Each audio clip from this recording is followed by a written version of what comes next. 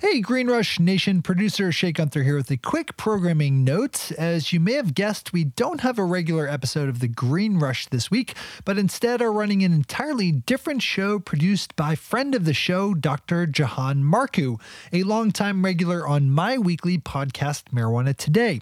Jahan's show is called How to Launch an Industry and focuses not only on more of the science and research side of marijuana, but also dives more fully into the nascent world of psychedelics. You can check out How to Launch an Industry on Apple Podcasts, Spotify, Google Podcasts, and wherever else you find your shows just by searching for the term How to Launch an Industry. We'll be back with a regular episode of The Green Rush next week. Enjoy!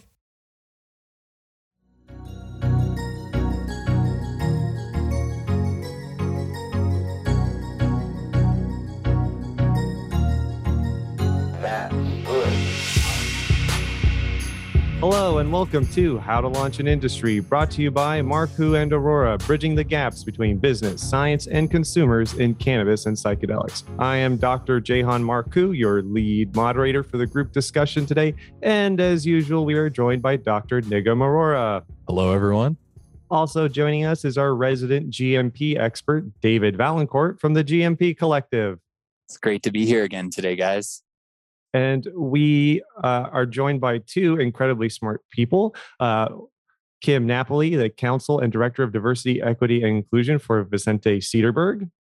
Great to be back. Thanks for having me, guys. Always a pleasure. And joining us for the first time is Mark Ross, Counsel and Head of Impact and ESG at Vicente Sederberg. Hey, guys. Thanks so much for having me. Thanks for joining us. Well, listener, we have a great show for you today. For our popular literature and news articles, we'll be discussing the FDA's objection to an application for CBD to be sold as a dietary ingredient. We'll be discussing a blog article on environmental social governance, the perfect storm for cannabis, written by Mark Ross, of course. Can't wait to put him in the hot seat on that one. And we'll also be discussing the future of mushroom shops reaching the Americas. So will we see smart shops in the Western Hemisphere? For Rapid Fire Science, we'll be discussing an article by Mitch Earlywine as the lead author on cannabis-induced oceanic boundlessness, exploring the cannabis-like psychedelic effects that might be induced under clinical settings. And also we'll be discussing cannabis use in pediatric cancer patients. What are they reading? A review of the online literature. And we'll also end today's show with a game where we'll test your knowledge about data from a study on blunt use. All right, we'll take a short break and we'll be right back.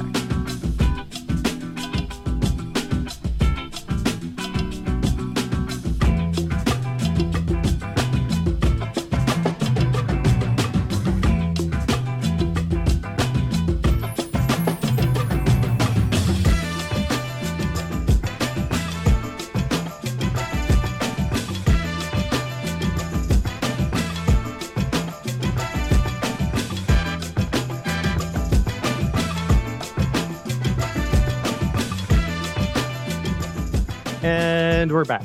Now it's time for us to peruse and discuss some news and popular literature articles. This is the non-peer-reviewed portion of the show, and away we go. So there's been a lot of discussion about the U.S.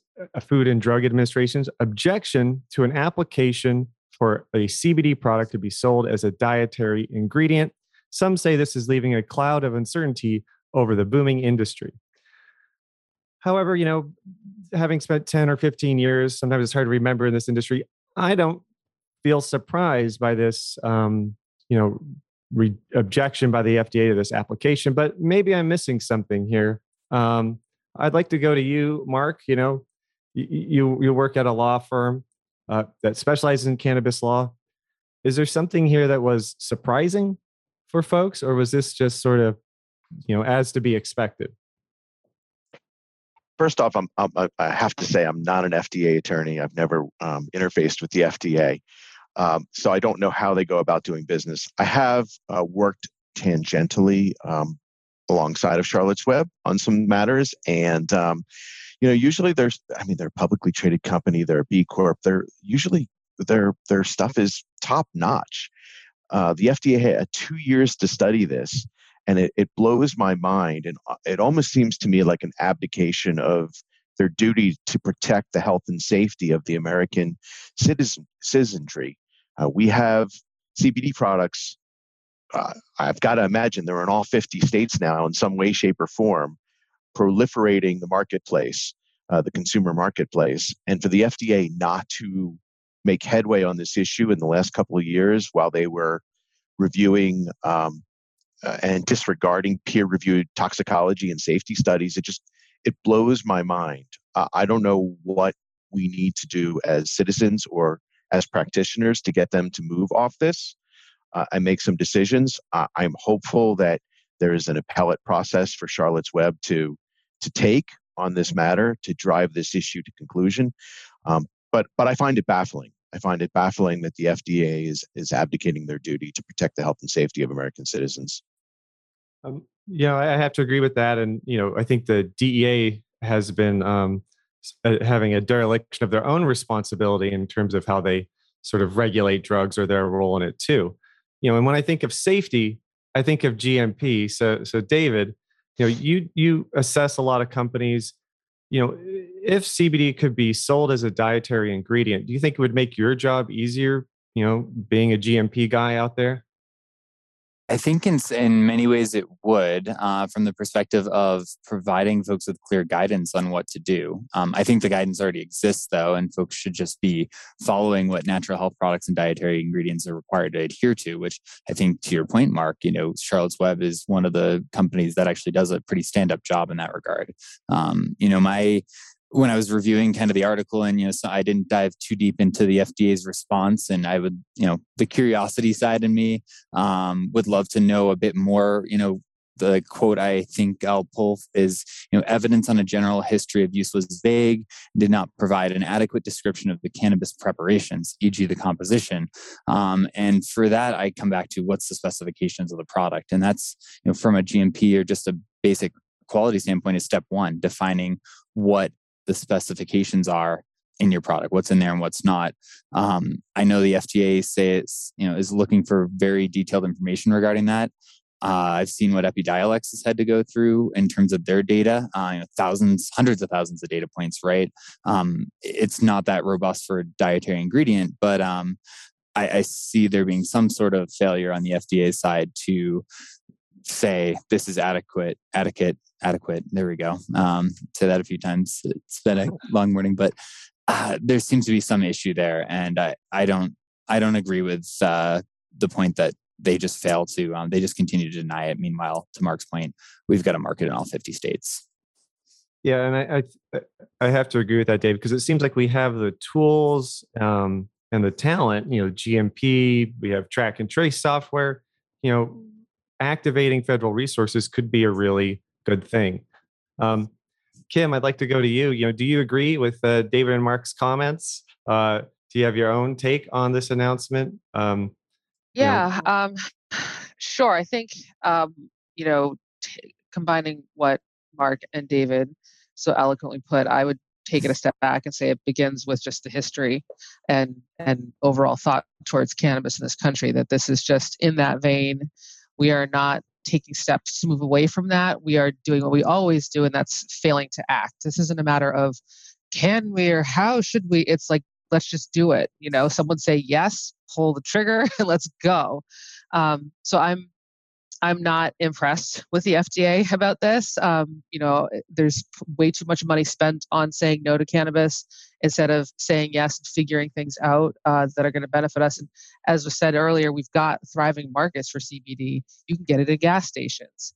Who knows what is in those products? I think there's got to be regulation, and it's only frustrating to folks who are actually in this business as well, right? Like they're trying to make a living and are oftentimes going broke over the promise of a new industry and the failure for that industry to actually thrive. The FDA could step in and really lend a helping hand in so many ways to consumers, to business operators, to communities by approving this and getting it through. So I think the failure to act is significant, and we've got to change that. Thank you. Hearing your comments, and Nigam, I definitely want to get your input. So I'm just going to punt this to the group. Whoever wants to catch it and run up the field.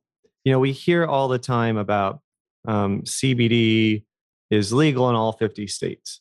And it's hard to it seems like a bit of a paradox to see like the FDA not acting on it, waiting for federal guidance or some sort of federal clarification, but yet we have like the hemp farm bill. Can can someone here help me reconcile this like paradox in my brain? I think I'm having a bit of cognitive dissonance here.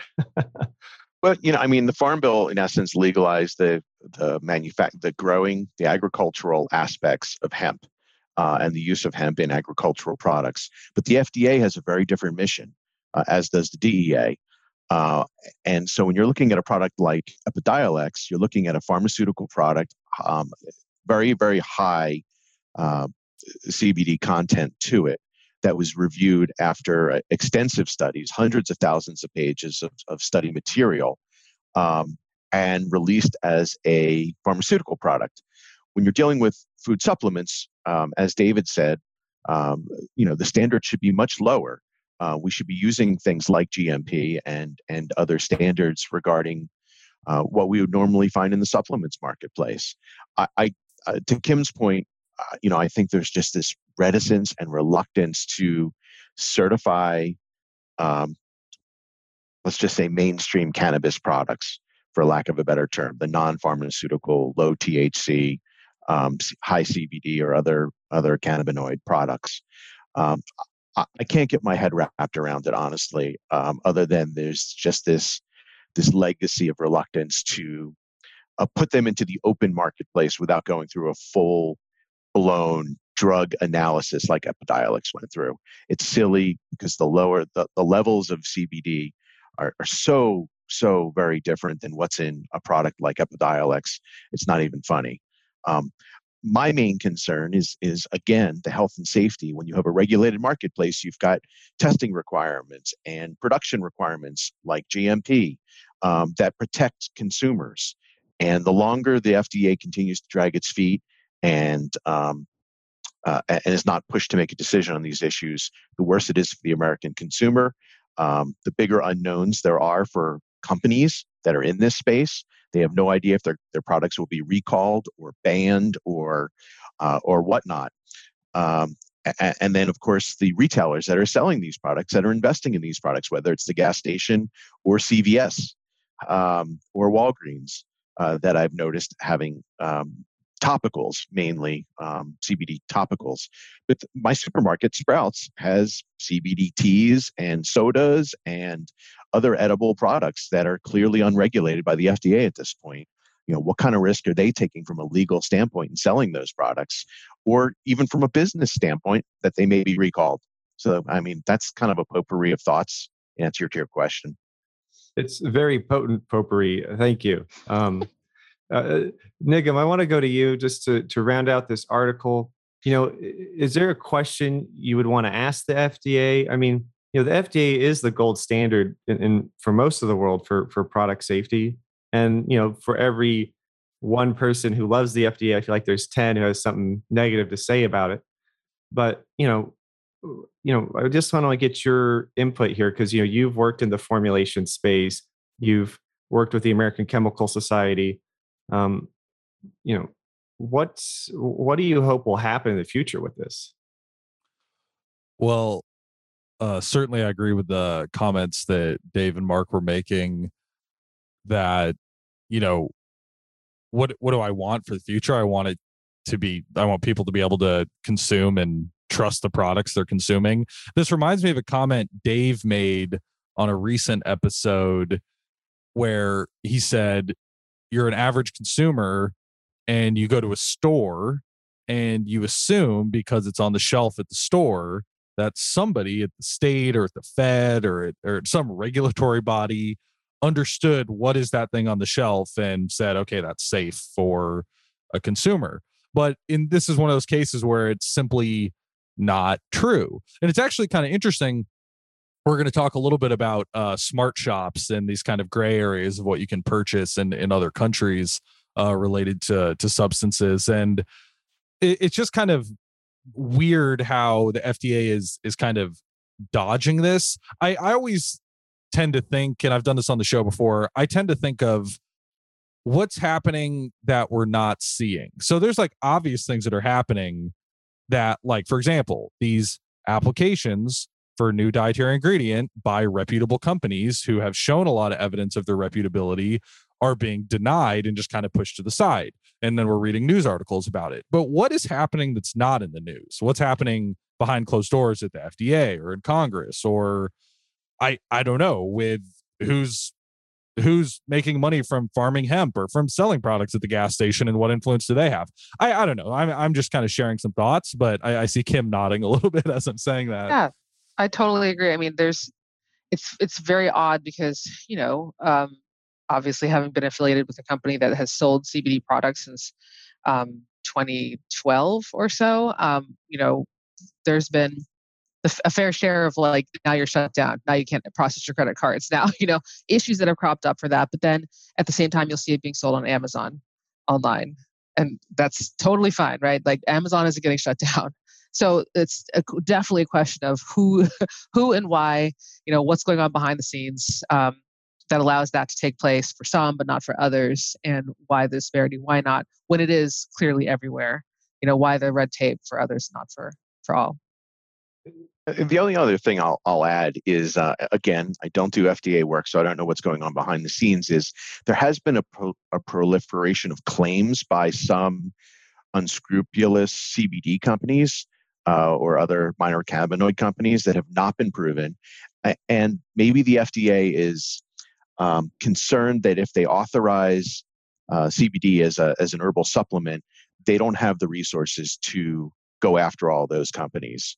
I think it's silly. I think they're not abdicating their responsibility to go after those false claims or unproven claims, but maybe it's a resource issue as well. I don't know. Yeah, I agree with that. And I was trying to remember a quote from an author who wrote a book about the FDA, and it was something like, "It's not the conversations that happen, due to money, influence, or politics. It's the conversations that don't happen for those same reasons." And that's where I think we get a little nervous, is like, we want to engage with this organization. And, you can schedule a listening session with the FDA. Maybe that's what we should do, is make them listen to our podcast for an hour, just schedule a listening session and air some of our questions to them. But, speaking of like uncertainty of the industry and regulations and what are businesses going to do, I'd like to transition, Mark, to your article on environmental, social, and governance, the perfect storm for the cannabis industry, because this talks about investment. This talks about this sort of I'd like to get your take on the article, but when I read it, I felt like there's all these things happening, and this could be a really great thing for the industry, or it could capsize the boat. And so could you give us the 30,000-foot view of your article? Sure. Before you get into really talking about what is a more nuanced conversation about ESG, environmental, social, and governance, we need to take a step back. In this nascent cannabis industry, which I got into 5 years ago, people were starting to talk about more generally, programmatically, corporate social responsibility. And usually that came in two forms. One, in licensing requirements, that you have community partnerships. And so companies were doing shotgun weddings where they were just giving out money, handing out the Benjamin, saying, okay, we've got community partnerships, here's some money, without any real thought to the strategy to that. Or you had very high-minded founders that cared about particular issues and wanted to use their cannabis business as a vehicle to also engage in philanthropy. Very well-intentioned leaders, but again, without strategy. So that's where we were 5 years ago. Skip ahead now, where we have this growing interest across all industries around ESG, and that's it's programmatic for sure, but it's also measuring outcomes, and it's very analytical in the process. And the reason why it's analytical is because you've got this storm of investors looking for metric information around environmental sustainability, around social impact, especially in light of the unrest that occurred last summer because of the George Floyd killing, across all industries, not just the cannabis industry, but it's certainly more pronounced in the cannabis industry given the history of the cannabis industry. And then you also have governmental entities across the world starting to require publicly traded companies to disclose environmental, social, and governance metrics and policies to their shareholders and to their stakeholders. So that way, investors have a much better idea as to the risks and opportunities of their investments. So whether it's exposure to climate change or lack of diversity in one's board, or lack of concepts and principles and governance policies around child labor or slavery or conflict minerals. So in the cannabis industry, though, we're still stuck in, for the most part, in this age of creating creating programs around sustainability in a silo, or creating diversity, equity, and inclusion programs, or some of the larger companies have very robust and targeted social impact programs. But for the most part, the industry isn't there yet. My premise and my conclusion is that there is this perfect storm coming right now where investors are demanding this information and some are sitting on the sidelines waiting for this information. We've got a mostly millennial workforce and a mostly millennial customer base, as has been shown by the latest polling, that are demanding that companies do better around sustainability and social impact. They want to work for companies that are engaged in these activities. They want to support companies in terms of their consumer purchases that engage in these activities. And then you have got governmental regulation starting in Europe right now around ESG metrics. And already the SEC is having hearings about requiring it sometime in the next 6 to 18 months, that publicly traded companies in the United States are going to have to report on this information as well. But the cannabis industry, as I say in my article, they're in the eye of a hurricane right now with not so much as even an umbrella right now. That's a great point. And one of the things that I've always struggled with is, in some states, the over-regulation. It seems like the over-packaging of materials seems, wasteful. There's got to be a better solution. There's going to be regions in the United States, I think, will be impacted by this because you have to grow the cannabis a certain way. You can't grow it outdoors in the regions where it's good to grow it outdoors. Or do those seasonal grow operations. You have to grow it indoors. And I think that we are seeing this more and more in licensing and applications. How are you going to, how are you going to help the environment? What's your impact going to be? But, Nigam, both you and I have worked for cannabis companies and been in the field for a while. Have you ever worked for a company that addressed any of these issues with the environmental, social, or governance aspect? I imagine the environmental was a big one. Yeah. So, I've done a lot of licensing work in California, and it's interesting to see the different jurisdictions. So you'll see things like certain jurisdictions want to be cannabis friendly and attract cannabis business. Think about Desert Hot Springs, which, for clarity, I've never even been to Desert Hot Springs. So I haven't worked on an application there. I've never been there, but it's a place out in the desert. And they made extremely friendly cannabis regulations to attract business. And now, I don't know if there's a bigger business in cannabis in Desert Hot Springs. There's grows there, there's manufacturing there, there's a lot of different stuff going on. There's distros out there, there's dispensaries out there so all these weed people working in the industry can buy weed out there. So there's this whole ecosystem growing. But it's like you were saying, Jehan. Okay, so we want to put up a big grow in the desert. Well, what's your air conditioning bill? Where's the water coming from? California is, along with Colorado and the West in general, is facing this really, really intense drought. It's like drought of the last 50 years or 100 years right now. I can't speak specifically to Desert Hot Springs, but in a different jurisdiction, which I did work in, there were specifically waivers for some of the environmental parts of the application process. And I think that these are in more rural areas that didn't have water issues or pollution issues. So I guess that's for the local regulators to decide where's the boundary between attracting business, which they were attracting a lot of business, and between protecting the environment. But I can tell you in those cases, state licenses were received, and requirements for the environmental side of it were either waived or pushed down the road. Like, oh, we'll give you the license and do something about this in the next 3 years.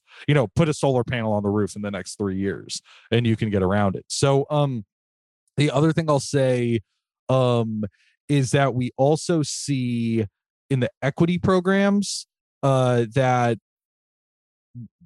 you call it an equity program and you issue a license to a person with certain qualifications, living in certain neighborhood or having been incarcerated related to a cannabis charge or so forth.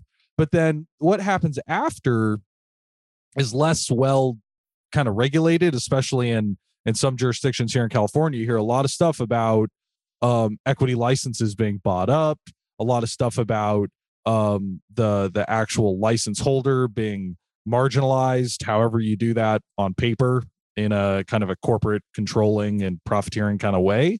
So Jehan, I can't even remember your initial question. I've just been kind of just sharing, like, you're like, hey, you're in the industry, have you seen some stuff? And I'm saying to you, yes, I've seen some stuff, and these are some things I've seen. So I don't remember my question either.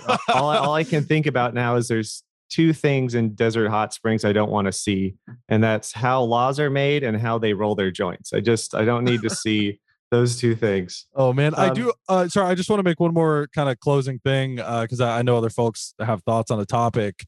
That, like, so having had these experiences and like understanding, as a person who cares about the environment and studied renewable energy at the university level, and as a person who cares about equity and contributes my own time in some ways to like supporting that in the industry, there obviously seemed to be a void. So when I saw that Kim and Mark were working on these initiatives at Vicente Cedarburg, that really kind of fired me up, and I thought that was so cool. So and obviously we've brought them here on the show to discuss. So I just wanted to kind of say that and say I'm super curious what Kim and Mark want to share about it.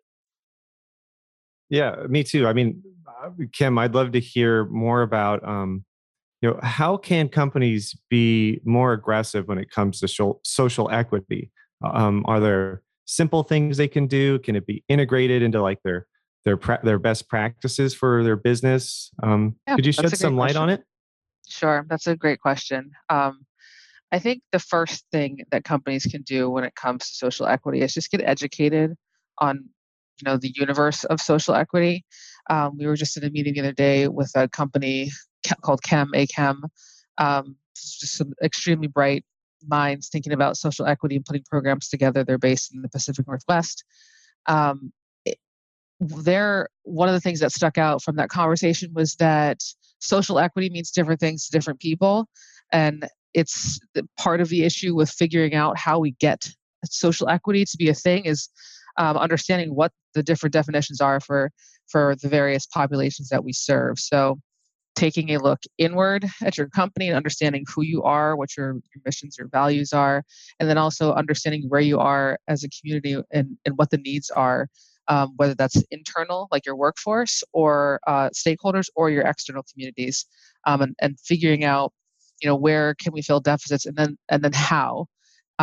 Having that education from executives, very importantly, the executive level and investor level as well is so important, because folks get upset when you play with their money, right? And if they have this idea that this work in social equity is not value adding, they don't want to do it. They don't want to see their money going to it. It's a waste for them.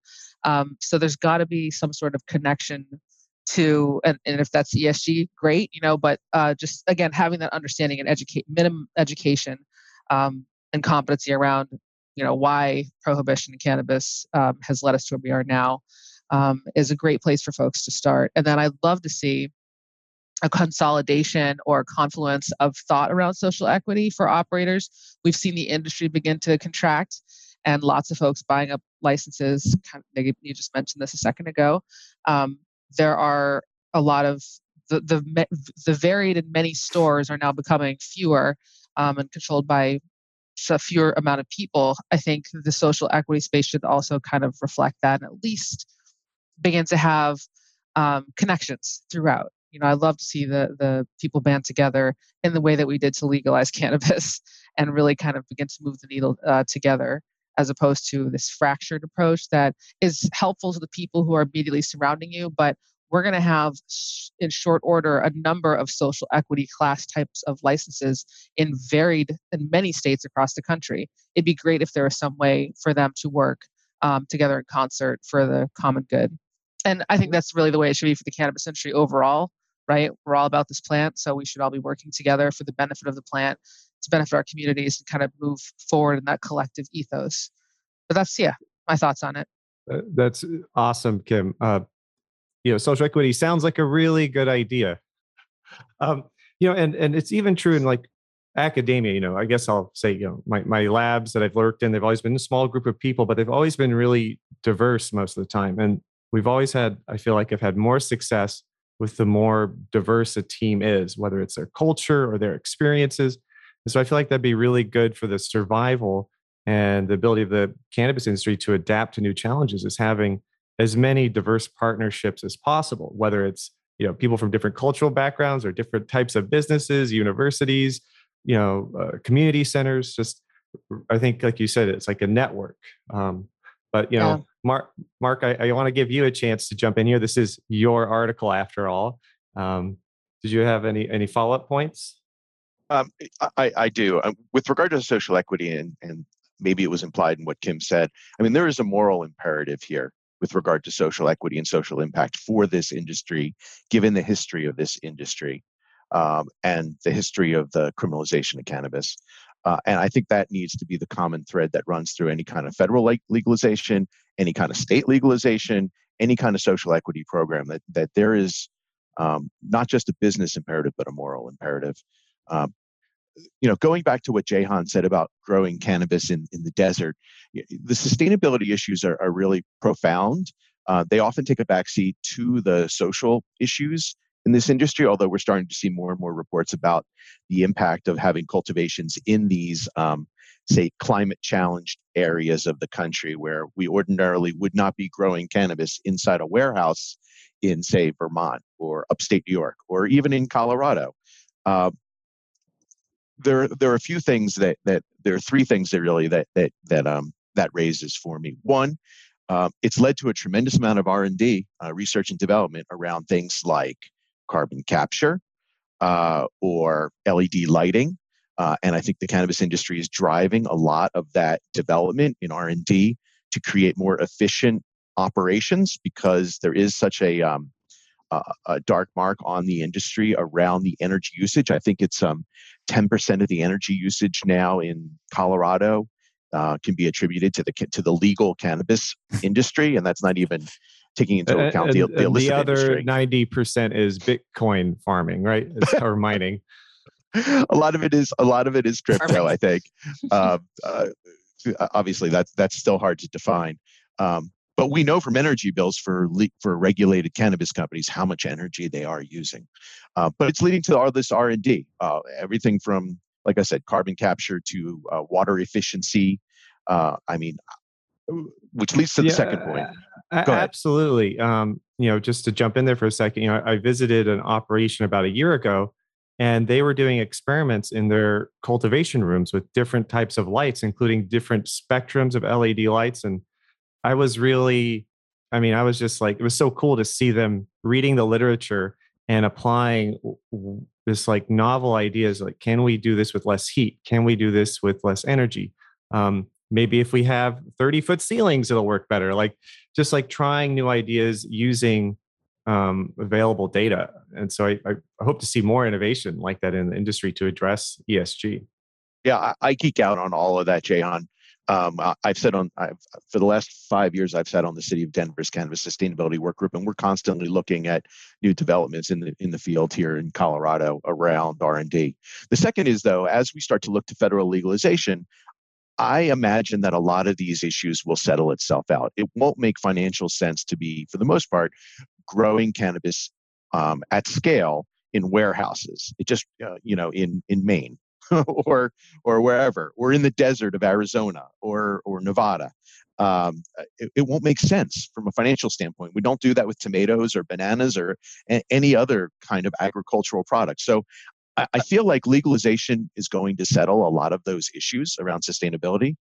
Kim, you go ahead, please. I just want to jump in real quick and say, so part of the reason why we don't grow those outside in Maine and Massachusetts is because we only have one growing season here, and it's just not amenable to growing produce. We do use greenhouses and lots of them.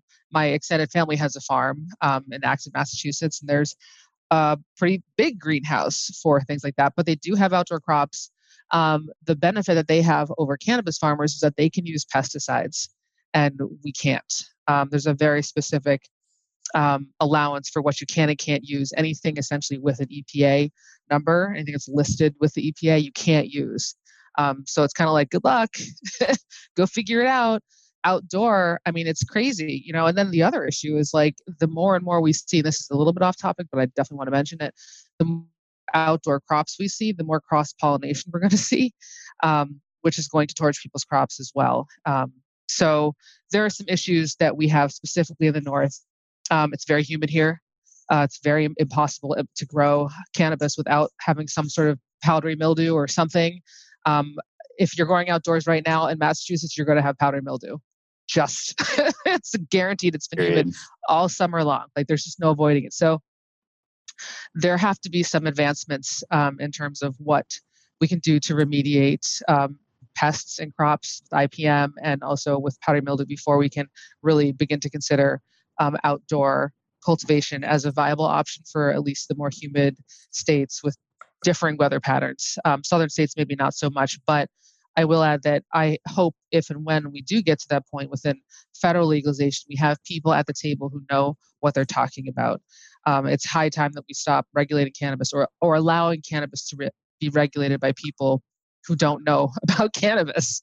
There are smarter people, there are better people. I'm not saying that we can't have experts from other industries, but there've got to be some people who know about IPM and the like.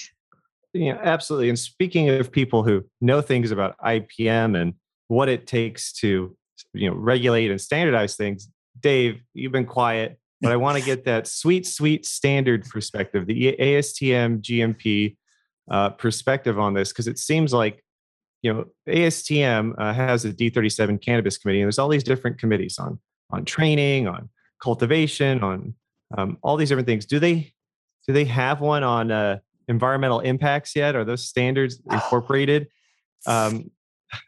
It's funny you say that. So I've got a few thoughts, and I want to make sure Mark still gets to educate us on the third point there. But so one thing I want to say, as we tie it back, so I studied Arctic climate change. That's what I went to school for, undergrad and graduate. So I was extra super excited to see this topic of ESG. I almost wish we just had the whole podcast to talk about it, right? I mean, there's so many issues there, and the data is clear from a climate change perspective.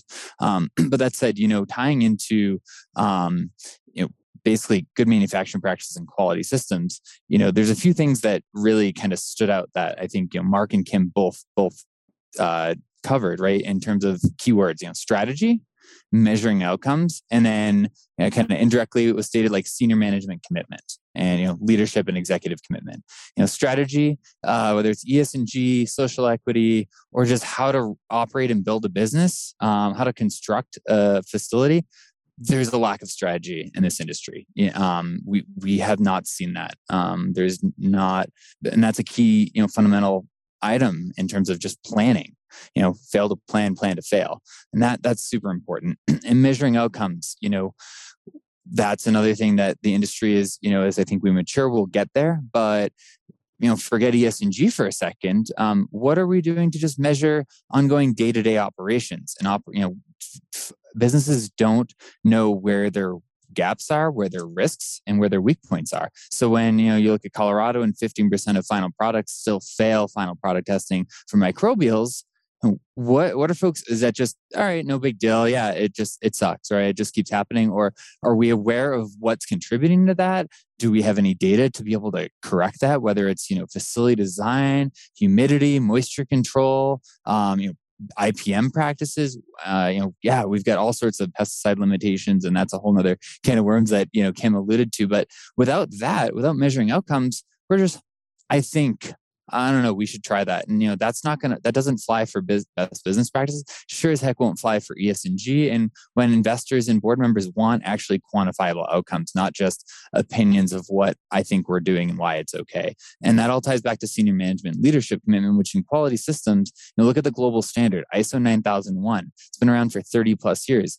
As it's revised every 3 to 5, 7 years, there's an increased focus on senior management commitment. And without that, I don't care who you can put the best person in the room to lead these efforts, but if there's not commitment from the top, it falls, right? It falls on deaf ears, and that's back to strategy. So, I think those are all really important points that we need more of. And related to ASTM, we actually just this fall launched a sustainability subcommittee. So that was actually recently approved, and we'll be there to develop consensus standards around sustainability metrics and everything related to sustainability, which I think can, dive into so many areas. So really excited to see the great work at ASTM's D37 Committee on Cannabis develop, kind of paving that way. Absolutely, Dave. Thank you. Oh, Mark, Go ahead. I was just going to say, David, I'm glad you brought up ISO, because when you're talking about environmental management systems, it brings me directly to my third point, which is we're starting to see governmental regulators notice the cannabis industry, environmental regulators in particular. In the last 60 days, there have been no less than 3 major enforcement actions that have settled for tens of thousands, in one case, $370,000 or nearly $370,000 for really, really stupid, basic environmental compliance issues.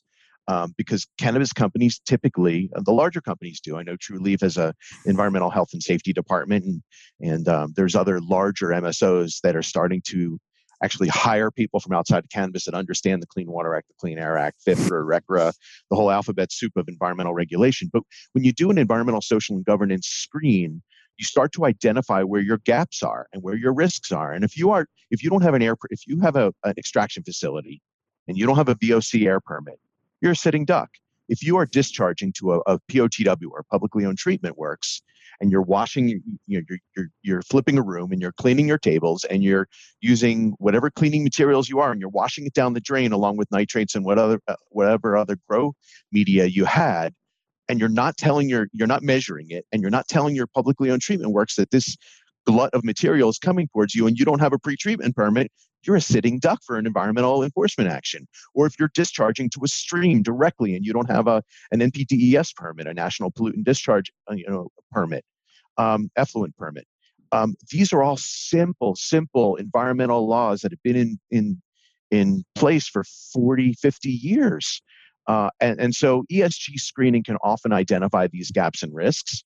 But I see a massive enforcement action coming against a lot of companies in the very, very near future. And it's going to cost a lot of companies a lot of money. So that was the third point with regard to ESG. Well said, Mark. If I can, look at ISO 14000, right, for environmental management systems. We don't have to create this. We don't have to get super creative, guys. Look at that. There's frameworks. Do your due diligence. And, it's a lot more than just, let's follow the MED's rules. I have to adhere to that. You're a business, you're operating a business, right? And all those other rules apply to you. OSHA, EPA, NP, circle it, all the alphabet soup, right? And back to, strategy. If folks aren't planning as a business operator, if you don't come in with the right tools and hire the right team, you're a sitting duck, and it's not an if, but a when. And OSHA, what's their fines? $50,000 a day per infraction. We haven't seen anything. We've only yet. hit the tip of the iceberg with like operational inspections and fines for like electrical and training records and documentation. That is, I think that's even more important, to have systems in place. And, just to sort of grow in a different direction. And speaking of environmental, mushrooms, they don't take a lot of light to grow. They're easy on the environment.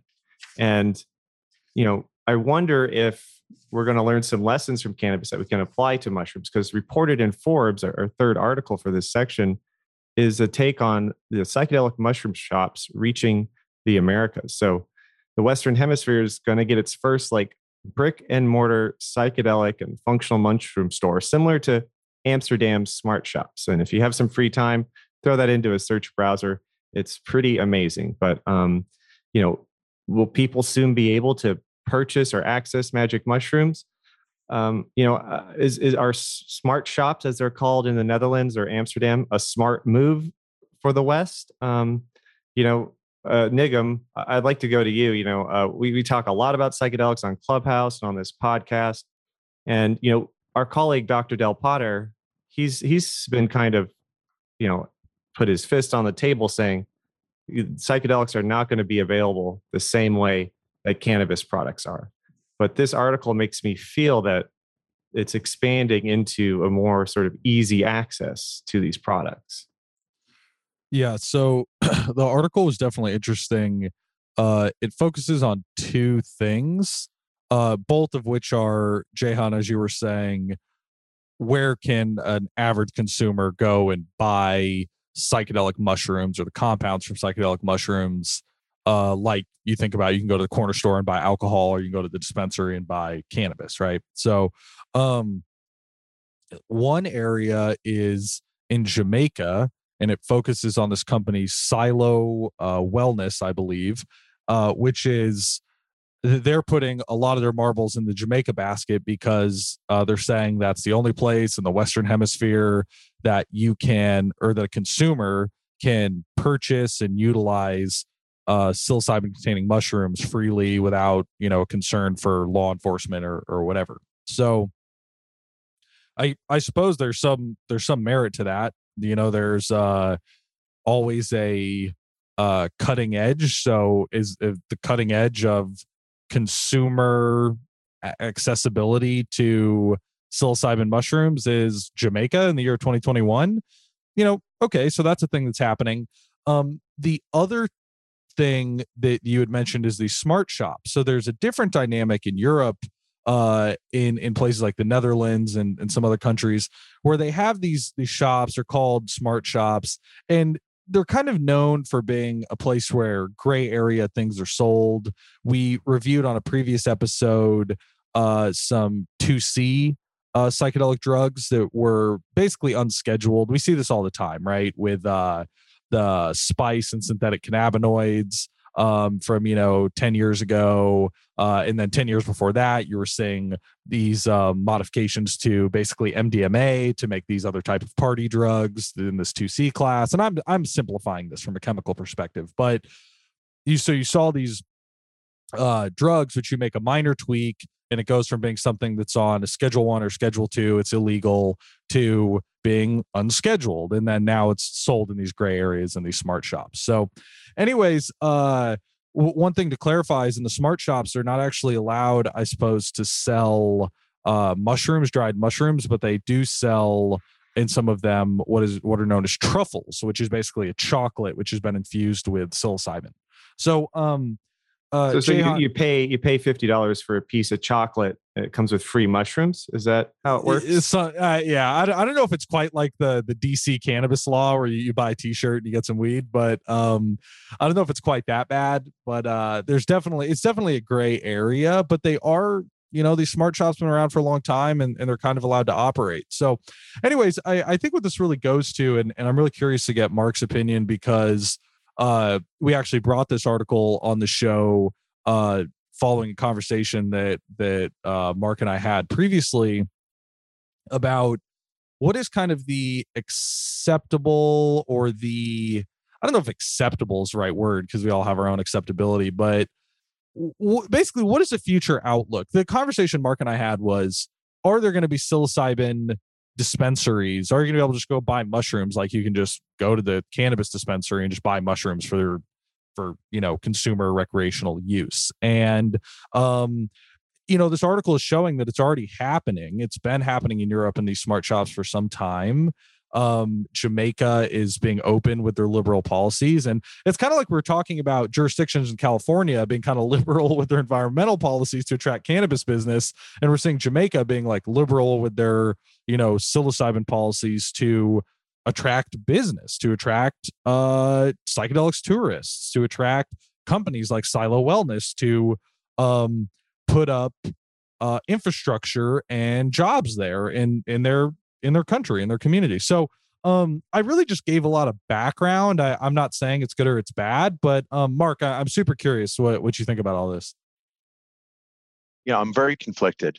Let me just say at the outset, I have seen various psychedelic products change lives for the positive. I've seen marriages saved. I've seen people overcome trauma. I've seen people become more productive in their lives through the use of psychedelics. And our law firm certainly works with the industry. I don't know how it's going to play out at the end of the day, but I do know this. As we delve more into this, and I'm here in Denver, which is the first city to have decriminalized the use of or the possession of psychedelic mushrooms, psilocybin, and I know that there are health and safety issues out there that a regulated market could help, whether that's testing, the removal of impurities, clean rooms, using, for example, GMP to produce these products. And that will all benefit an industry, as well as the people that would find benefit from psychedelics. That said, I have also seen lives permanently damaged by the use of psychedelics. In particular, one very traumatic schizophrenic episode where the person, and this happened back in 1997, and that person is still living now with their parents and is a permanent schizophrenic from trying psychedelics for the first time. So it can have incredibly damaging effects. I'm a firm believer that psychedelics belong in the it belongs in the toolbox of medical professionals that work with patients to utilize these products in a very positive way. If I had my dithers, they would be utilized under doctor supervision and only under doctor supervision. They would not be available in dispensaries. I don't know that my view is going to win out the day. I'm a 53-year-old man that's seen a lot in 53 years in this way.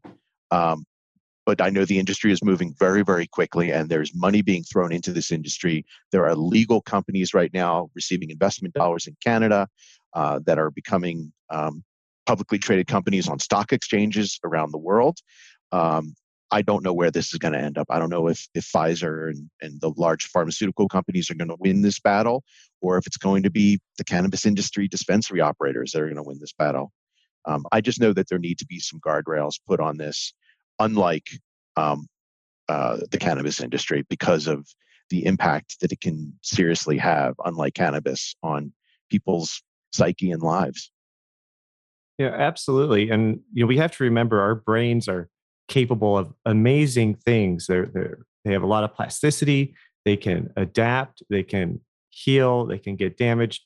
And when we start messing around with the beehive, we want to be sure that we're setting ourselves up for success. And and regarding clinical supervision, I think that's a great idea for the vast majority of people. But I'm conflicted too, because I feel like there should be a grandfathering in of ancestral ceremonial use somehow. But there needs to be guardrails, and not just like 50 pages of warnings on every truffle chocolate you buy, because nobody's going to read that. But we have to really think about how do we have an adult conversation about educating people about this and proper use. Because some people may not be able to go to a clinical office to use it. So there's been some discussion of apps and teleconferencing for people who are taking psychedelics. It's just a very interesting world right now. Kim, I'd love to get your thoughts on psychedelics. This is something that's typically, there's like something like 200 species of psychedelic plants out there and fungi. It's typically from, South America. And, it seems like a lot of white people love psychedelics. And I'm just wondering if, how do we learn from cannabis and balance out, sort of moral responsibility, social equity in the psychedelic space? Well, I think, as you mentioned, different uses of psychedelics, and I think that's an important piece of this, that there are ceremonial uses. There are also like ibogaine is being used in treatment and therapy for addiction. And that's something that's increasing in popularity and prevalence now. Something that was definitely like, are you kidding me? 10, 15 years ago, but is now you pay people to do this. And I know folks who have. But if we're talking about local communities, I kind of wonder what the rates of usage are like across different demographics. What does that look like? Does a person of color using cannabis get the same treatment if they're caught illegally with it? I'm not cannabis, but psychedelics. If they're caught with it illegally as a person who is not BIPOC, are there the same disparities and over enforcement we see with cannabis? Does that apply to the psychedelic community? So I would love to. I haven't seen that data. I have an idea. If I had to guess, I might think that it's more prevalent usages among white males and drops off as you go around. But that's something I think we need more data on to see how it'll play out in terms of legalizing it and what that looks like. Is there a social equity program for psychedelics when it comes into play? Certainly, education is going to be key here, whether it's for the communities operators that are selling it, regulatory bodies, or the communities of people who are using it. I think just understanding what it is, it's so nebulous right now. It's just this thing that people take and they trip, right? At least to a lot of folks, that's what it is. So to have an understanding, and this is what we had to do with cannabis, we had to educate, and that's how we got things to where they are now. There needs to be more shared data, and there needs to be more just discussion and normalizing of this as a resource in general. Yeah. Absolutely. We're running short on time for this segment. So, Dave, I want to just see if you have any closing comments for this article. Are you hoping to do some GMP assessments at mushroom facilities in the near future? Pennsylvania grows something like 30% of the United States mushrooms. So it could be busy for a while. I'll briefly weigh in, then recognize the time. I think that kind of comes back to the safety and consistency in which we create these products, and ultimately that ties back to the access. And I think Kim and Mark did a pretty darn good job at summarizing some of the challenges we see there and things we need to consider so that we don't get ourselves in an unintended place regarding kind of marginalized folks that maybe could benefit from the most, the historical considerations, and then of course the guidance regarding clinicians and qualified individuals to lead these treatments, because there's high opportunity for significant benefits, as Mark pointed out, and then on the equal end of the spectrum these really devastating effects. So these need to be carefully administered so they don't go backwards. Absolutely. And I just wanted to say one last thing. I think the rates of use across different communities is such a great idea. We have it for everything. We know about how people use tobacco and cannabis together, and we'll talk about that at our game today across different communities. So it just makes sense to get that data about mushrooms. So if there's a grad student listening to this, reach out to Kim Napoli. She could be your thesis advisor, help you apply for that sweet NIDA grant. All right, that wraps up our popular literature coverage, and we'll be back after a short break with Rapid Fire Science.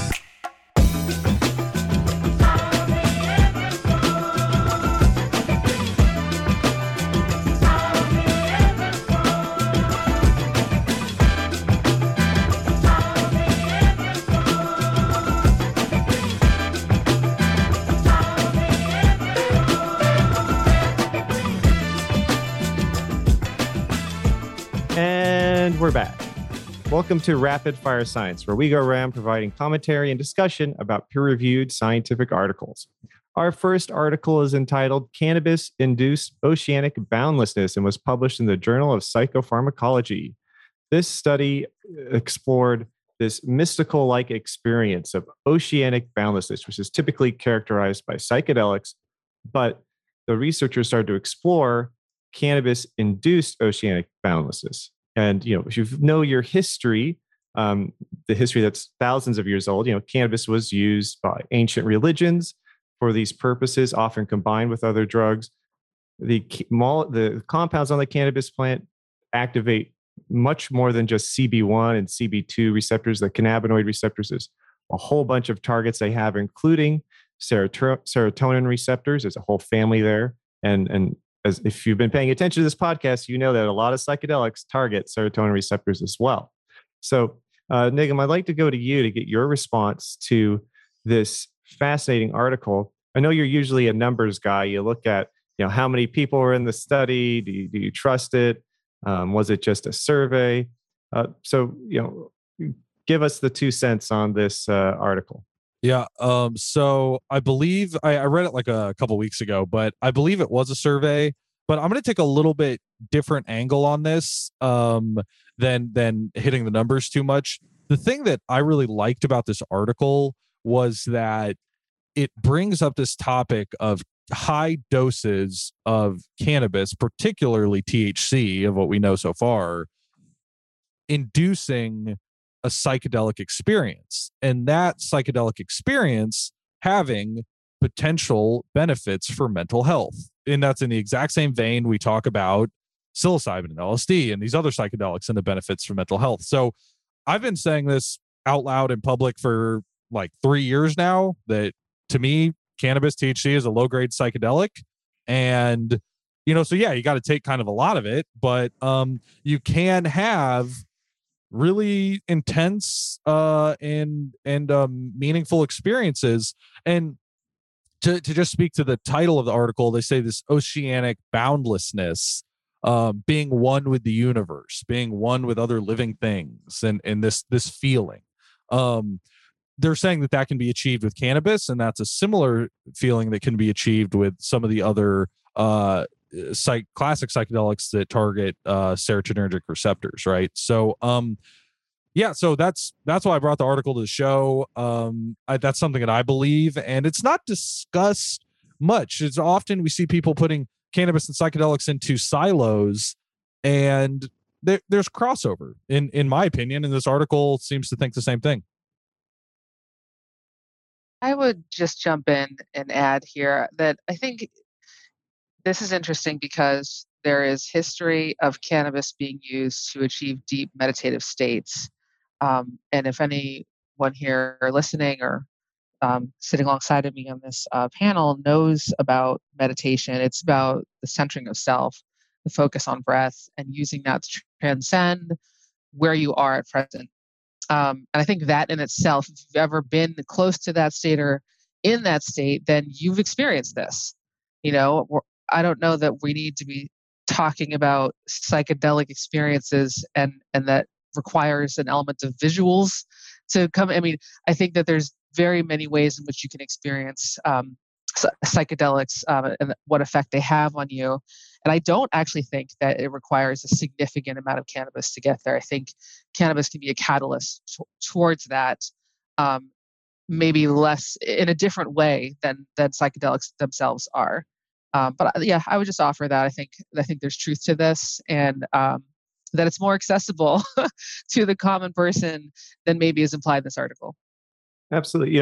One thing that I kind of have an issue with this article is nomenclature. I feel like the effects of THC just change whenever researchers feel like calling it something else. It's a high, it's intoxicating, it's euphoric. Now it's oceanic boundlessness, which, sounds like something Carl Sagan would say. But David, I want to go to you real quick and just talk about nomenclature. And maybe you could talk a little bit about, I'm get confused because are they talking about the high from THC here? Or is this something else? I'm pretty sure it's the same thing, but it's under different, I guess, environments. But maybe you could speak to a little bit to nomenclature and should we standardize our description of THC's effects? I'll try to make it more exciting than dry, because standards and nomenclature terminology can be a really dry topic, right? But it's so important for all the reasons that you mentioned. I mean, I had to Google oceanic boundlessness. I don't know that there is a standard, a term that has its origins in conversation between Sigmund Freud and probably somebody else. So that's a quick Google search. But yeah. And are we talking about just THC, right? Because I don't think that's actually accurate. This is not isolated purified THC that's causing these effects. We know from the clinical data in terms of like Marinol and the other synthetically pure isolates that are derived, that there's a very different effect versus the ensemble or entourage effect from the cannabis plants derived medicine, which has primary constituent THC, but what about all the other ones? So what are we actually talking about here? And defining that from a specifications and then attributing a kind of standardly recognized, whether it's psychotropic, psychedelic, high, hallucinogen, what are we actually talking about here, right? And I think that's back to everything in terms of being able to make an apples to apples comparison. So it's important, I think, to be critical of that. Thank you, David. Mark, there's a question I want to ask you, but you can ignore it. But I'm just going to ask you anyway. And it's, will the phrase warning, this product may cause oceanic boundlessness potentially be required on cannabis products in the future? Because maybe someone will be like, I got seasick on my oceanic boundlessness and I'm going to sue you. So we got to add this warning to products. I don't know anything about oceanic boundlessness. What I do know is that, like psychedelics, cannabis can cross the blood-brain barrier, and for some people have very intense psychedelic-like experiences. I will say, in 1989, I was in Amsterdam, and I went to get some space cake or whatever it was, and at the time it wasn't mushrooms at all. It was purely cannabis. And I had a very negative psychedelic experience that night, trying to get back into Bob's Youth Hostel before they closed the door that night. And I thought I was having a psychedelic experience, and I know that I only took cannabis that night.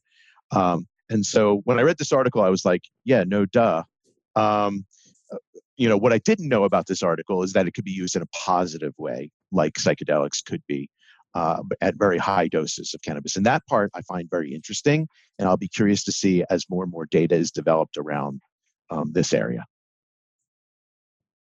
Absolutely. And to transition to our next article, I wonder if using the term oceanic boundlessness makes people feel more comfortable with cannabis use and describing its effects. And because our next article is about pediatric use, and it's a very interesting article entitled Cannabis Use in Pediatric Cancer Patients. What are they reading? A review of the online literature. And this study basically found that the overall quality of much of the information found online is considered quote unquote satisfactory. And a lot of the articles print a pro-cannabis opinion. And so as we're zeroing in on exactly what cannabis is doing in different conditions, I found this article very interesting. I always like these articles when they go to the internet and researchers look at what people are posting, what people are reading. I found it very, very fascinating. Kim, I'd love to get your thoughts on this article about pediatric cannabis use. Some people say no way. Some people say sometimes. Some people seem to be really for it. But, I think this is definitely a proceed with caution area. But the data is very surprising and very promising here. Yeah, it is. I mean, if we're talking about pediatric let me step back and say this affects me personally. My then 7-month-old, now 1.5-year-old daughter, Shay, was diagnosed with acute myeloid leukemia last October, again, when she was 7 months old, and was immediately admitted into the ICU to get 3 blood transfusions to save her life and start chemotherapy immediately. When we started chemo, what was said to us was, now there are risks, and you're always told about the risk, and you got to sign contracts and waivers and whatnot. The biggest risk to her at that time was the cancer that she had. So that the chemo could potentially kill her was less of a risk than what she was currently facing as a health crisis. Now, they're telling us all about the chemotherapy and the drugs that be used to save her life. And we were asking about cannabis, and they could not tell us about cannabis. They didn't know about cannabis. There had been an expert at the hospital who had left, and the new person who was in charge of that, or who was now most knowledgeable, came to inquire of us about cannabis. So there we are in the ICU talking about cannabis and giving education, and that didn't really feel like the most comfortable position to be in. Where I'm standing in there shell shocked from this diagnosis, and now having to explain cannabis to the people who I'm expecting to save lives, right? So that's issue number one. But the main issue that I see is that cannabis is not readily offered as a treatment for cancer, pediatric. In some cases it is if you're terminal and if the doctor knows about it. But it's not a first-line therapy when it should be. If you're faced with things that you know are toxic, that you know are lethal, why is cannabis not being offered as something that is palliative, can actually be a primary treatment, as is indicated in this article. It's also troubling when looking at this article, the negative side of it is like, well, it's either euphoria, like there are things that are potentially good psychoactive, or maybe they're getting anxiety, which is not good for kids who are going through this treatment. Any kind of disruption to their physical is terrible, and it's terrible to watch as a parent. So you really do want to look out for that. But it's, again, not lethal. Discomfort is kind of a part of chemotherapy treatment and cancer treatment.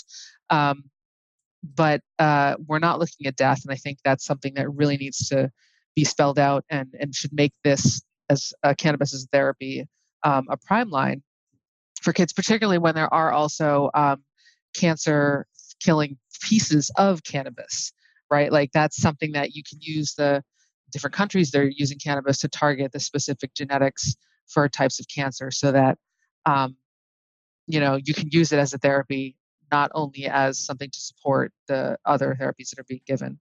I don't want to monopolize the time, but I think I have enormous support for this. I wish it were more common and a regular part of the pharmacopoeia like it used to be. Absolutely. And, I teach a class for the University of the Sciences in Philly called Supply Chain. It's part of the certificate course. And I made the students write a pitch deck for a novel cannabis company, like a new cannabis company. And I got this amazing one that this article, it's just serendipitously, but one of the students proposed a dispensary that focuses or specialized for pediatric populations, just for and in states where they allow, pediatric populations. Kim, is that something you would like to see? I mean, I thought this was a really neat idea. I haven't seen that before. It is, yes, specifically because if there was one entity that, like, we were at Children's Hospital in Boston, so many people come to Children's Hospital in Boston from all around the world to get treatment, and St. Jude's as well, but locally, Boston, and we have legal cannabis here for medical. It's possible to go to a dispensary. We also have adult use, but we have you can get a medical card for a child. There are sanctions and prescriptions for that. But what's not known is, one, that there's this opportunity. Parents don't know that. How to go about doing it, and then when they do that, like, where do we go? Do we just go to the place that's closest, or is there a space that's specifically catering to kids? And what parents need in that moment is education. So if there was one center that was dedicated to that, I mean, I think it would make the most sense to have, like, Dana-Farber and Children's Hospital, the Jimmy Fund Clinic match up, and these, or whatever location you happen to be in, Children's Hospital partnering with the regulatory authority for the state for cannabis that governs medical cannabis, and really trying to develop specific guidance for medical providers and for cannabis operators and for the chemotherapy centers, so that there is a consensus of opinion and thought for everyone who's participating in this space. That I would have found the most helpful. And I know that other parents in my position would also. Yeah, absolutely. I love your point about the hospitals. There is a St. Jude's, a very large one, just down the road in Mississippi from the federal government's cannabis grow. It seems like a missed opportunity there to do some studies. It's a driving distance. Yeah. Well, Dave, did you have any comments you'd like to share? I know you're typically a GMP guy. Yeah, from the data side, and I enjoyed reading this article for kind of discuss a couple of takeaways that I got out of it, which, when you look at what they talk about in terms of the pro-cannabis articles, the summary of that, and the anti-cannabis articles, I think they described it in the discussion and summary.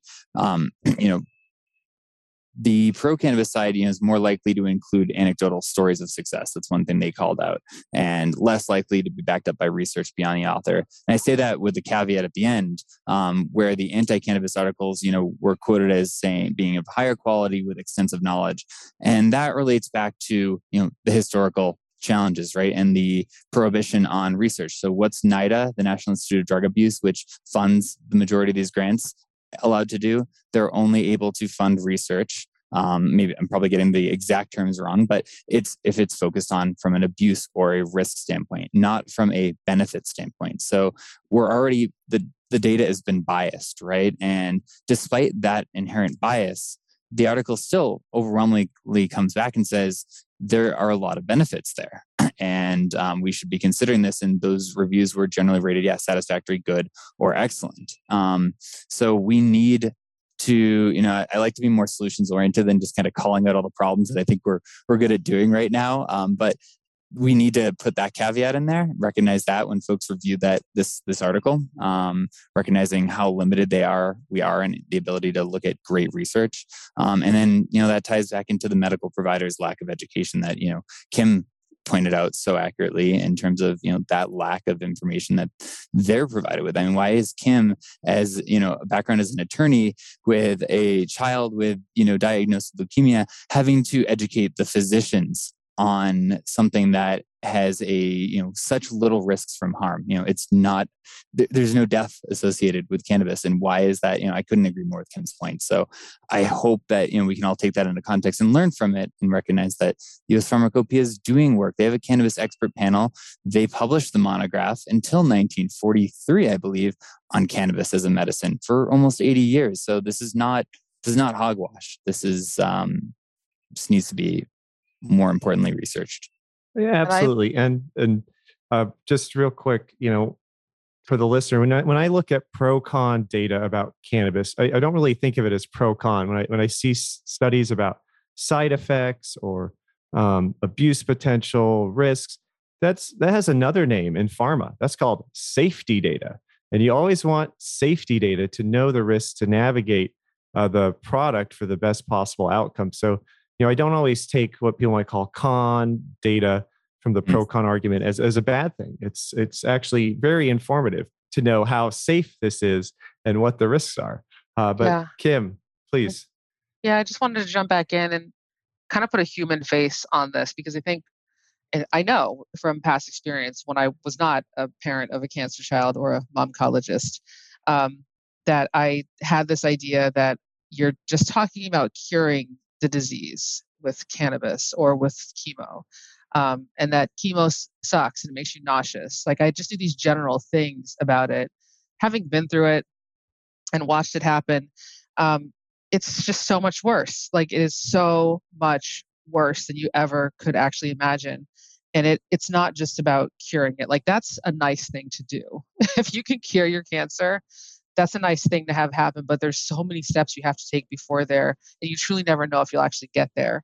I don't know what cured means, like that you don't die from cancer someday, and when we finally get there, when Jay's like 75, then I can say she's been cured. I know there's a clinical term and it's usually 5 years post-treatment or 3 years post-treatment or whatever, but it can still come back. So what we're really talking about is quality of life and the quality of life and care during your treatment. It's so terrible. I've seen kids have their skin peel off because of chemotherapy. It's horrible, horrible things that have happened. So when I'm looking at, okay, I've got to pump this drug directly into my child's heart. It's going to make her nauseous. It's going to make it so that I have to put on gloves to touch her for the entire duration of 48 hours post-treatment. I can't change her diaper without these gloves because I can get cancer from it. Then I'm thinking that she should have cannabis because that's going to help her not feel as nauseous. It's going to keep her weight up. It's going to make it so that she can eat and digest and not be in pain, so that she can withstand the treatments that she's getting that are designed to save her life. So to hear that it's not an option, or people are like, we don't know, but we're going to give her this toxic blue colored stuff directly into her heart that could easily kill her in the next 48 hours. It's crazy that it's not even an option. So I'm just hoping to humanize it.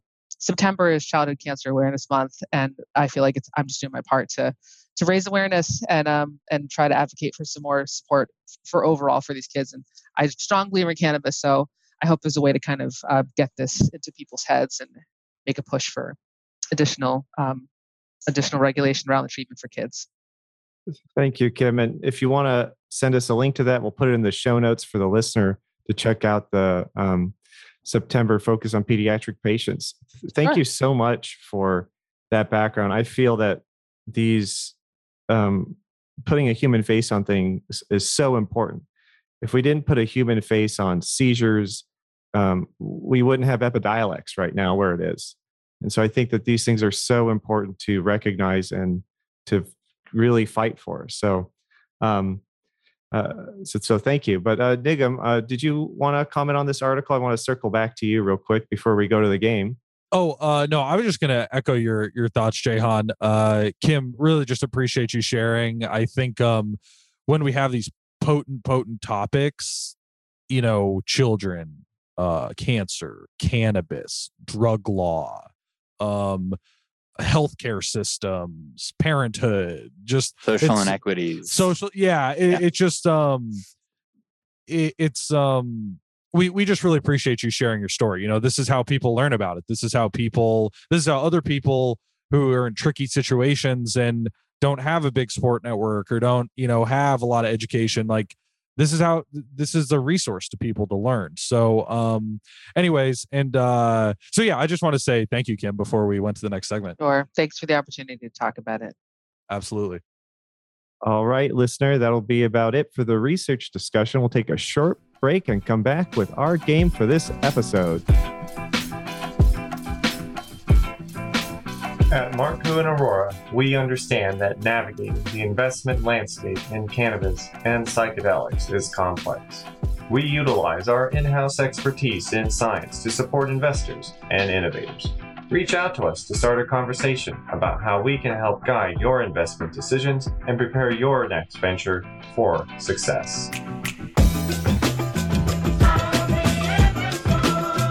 And we're back. Welcome to today's game. Today our group will be playing for the grand prize of helping to expand scientific thought. This game is called 3 Quotes and a Lie. I took the article entitled Smoking Tobacco Along with Marijuana Increases Symptoms of Cannabis Dependence, published in the DAD journal, Drug and Alcohol Dependence, in 2008.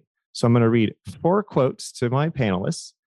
3 of them are directly from the article, and 1 of them is made up, did not appear in the article.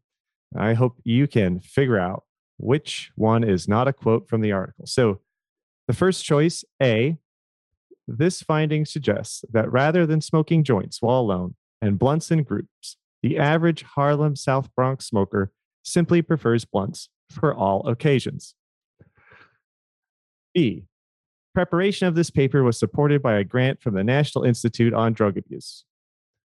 C, as an additional part of the practice ritual, blunt users also sometimes pass around tobacco, cigarette, or cigarillo blunt chaser, such as a black and mild or tiparillo, immediately after the blunt is finished.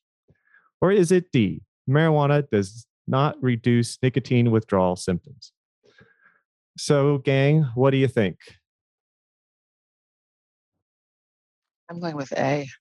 As a false one, right, Kim? Yeah, correct. I kind of think that too. I think people in the Bronx smoke joints too. So we have 2 votes for this finding suggests that rather than smoking joints while alone and blunts in groups, the average Harlem South Bronx smoker simply prefers blunts for all occasions. It's hard to believe a researcher would write that in a paper, right? Right. It just seems incredibly specific. Yeah. I hope that A is the incorrect answer. Is that your final choice, Dave? I'll commit. All right, Mark. I'll commit to A as well. I don't see a researcher putting that. No. That was my choice. I don't believe a researcher would put that in a paper. I don't think we've ever had consensus on 2 truths, 3 truths, and a lie before. But whatever. I hope we're not wrong. All right, well, let's go for the big reveal. So let's start with B. Preparation of this paper was supported by a grant from the National Institute on Drug Abuse. If you think that this is a very common thing to find in a drug research paper, well, you're right. It is. It was definitely in the paper. So let's go to C, which was as an additional part of the practice ritual, blunt users sometimes pass around a tobacco cigarette, blah, blah, blah, blah, blah, immediately after the blunt is finished. So if this one seemed outlandish and a little weird and poorly worded, well, it was actually in the article. This is directly copied and pasted. So let's move along to A, the one that everyone thought was just, didn't belong in a paper. It was too hard to believe. And this quote absolutely appeared word for word in the article entitled Smoking Tobacco Along with Marijuana Increases Symptoms of Cannabis Dependence. They absolutely wrote this sentence. This finding suggests that rather than smoking joints while alone and blunts in groups, the average Harlem South Bronx smoker simply prefers blunts for all occasions, which means that D, marijuana does not reduce nicotine withdrawal symptoms, is the false one. They actually said the opposite in their paper. They went on to talk about how cannabis may actually help reduce some of the nicotine withdrawal symptoms, hence why it's used together. Well, they're going to find out that this is, they're going to find out that this is wrong when New York opens up its legal stores and all of the pre-rolls are flying off the shelves. I'm pretty sure this was a grad student walking around with a clipboard, walked up to someone smoking a blunt, said, "Hey, do you do this all the time?" They're like, "Yeah." And they're like, "Okay, data." Yeah. All right. Wrong. Well, all right. Well, that's our show. Thanks for clicking, tapping, swiping, or however you are hearing this. We appreciate it. Thank you to our trusty audio engineer for mixing and editing the show. Thank you to our podcast cover artist for crafting the custom artwork for each episode. And thank you to my very smart and talented guests for joining us today.